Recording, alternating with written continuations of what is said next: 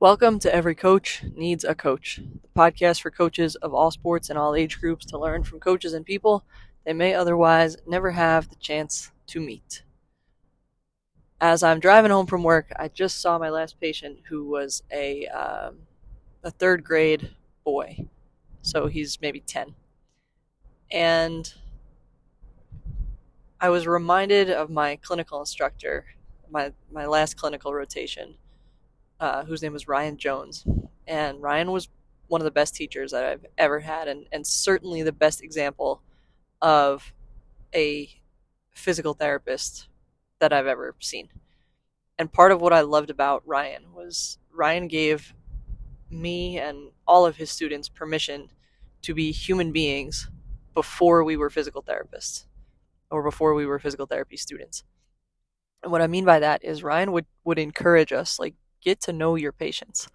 It's okay to like crack a joke, and it's okay to laugh with them, and it's okay to find out what their dog's name is, right? It's okay to do that stuff. And it improves your patient outcomes, and it improves your relationship with your patient, and it improves your buy-in, and it improves their trust in you. And you really should ask that stuff because it makes you a human being and it connects you to your patient. And I'm reminded of this because this patient that I just had, we were working on his balance, and we were shooting hoops on the little mini hoop I have in the clinic while he was balancing on the BOSU or on my balance beam. And I don't like to, with a kid, one of the things I love about treating kids is you can't really tell a kid do sets of 10 because they get bored and they're like, no, I don't want to do that. So you have to get creative. So what we were doing was categories. And I'd say, okay, we're going until you name me 10 stores in the mall, and then you can shoot a basket. Or 15 professional soccer teams or football teams or whatever.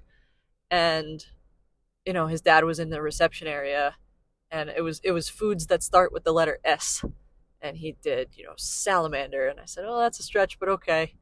And he was struggling to get the last one, and his dad yelled in, like, what kind of fish do you eat? And he goes, oh, salmon. And he got his last S. And, we all had a pretty good laugh about it. And as coaches, you can feel like you're being watched, right? You're in a fishbowl and everybody's staring at you, and you can feel kind of stiff and rigid. And I am here to give you permission, just like Ryan did for us, to be yourself, to get to know your players, get to know your staff, and keep it light, right? Be yourself, and you're going to have a lot more fun, and your environment will be a lot more fun. I appreciate you. Thank you for spending some time and your attention with me today. Keep getting better every day.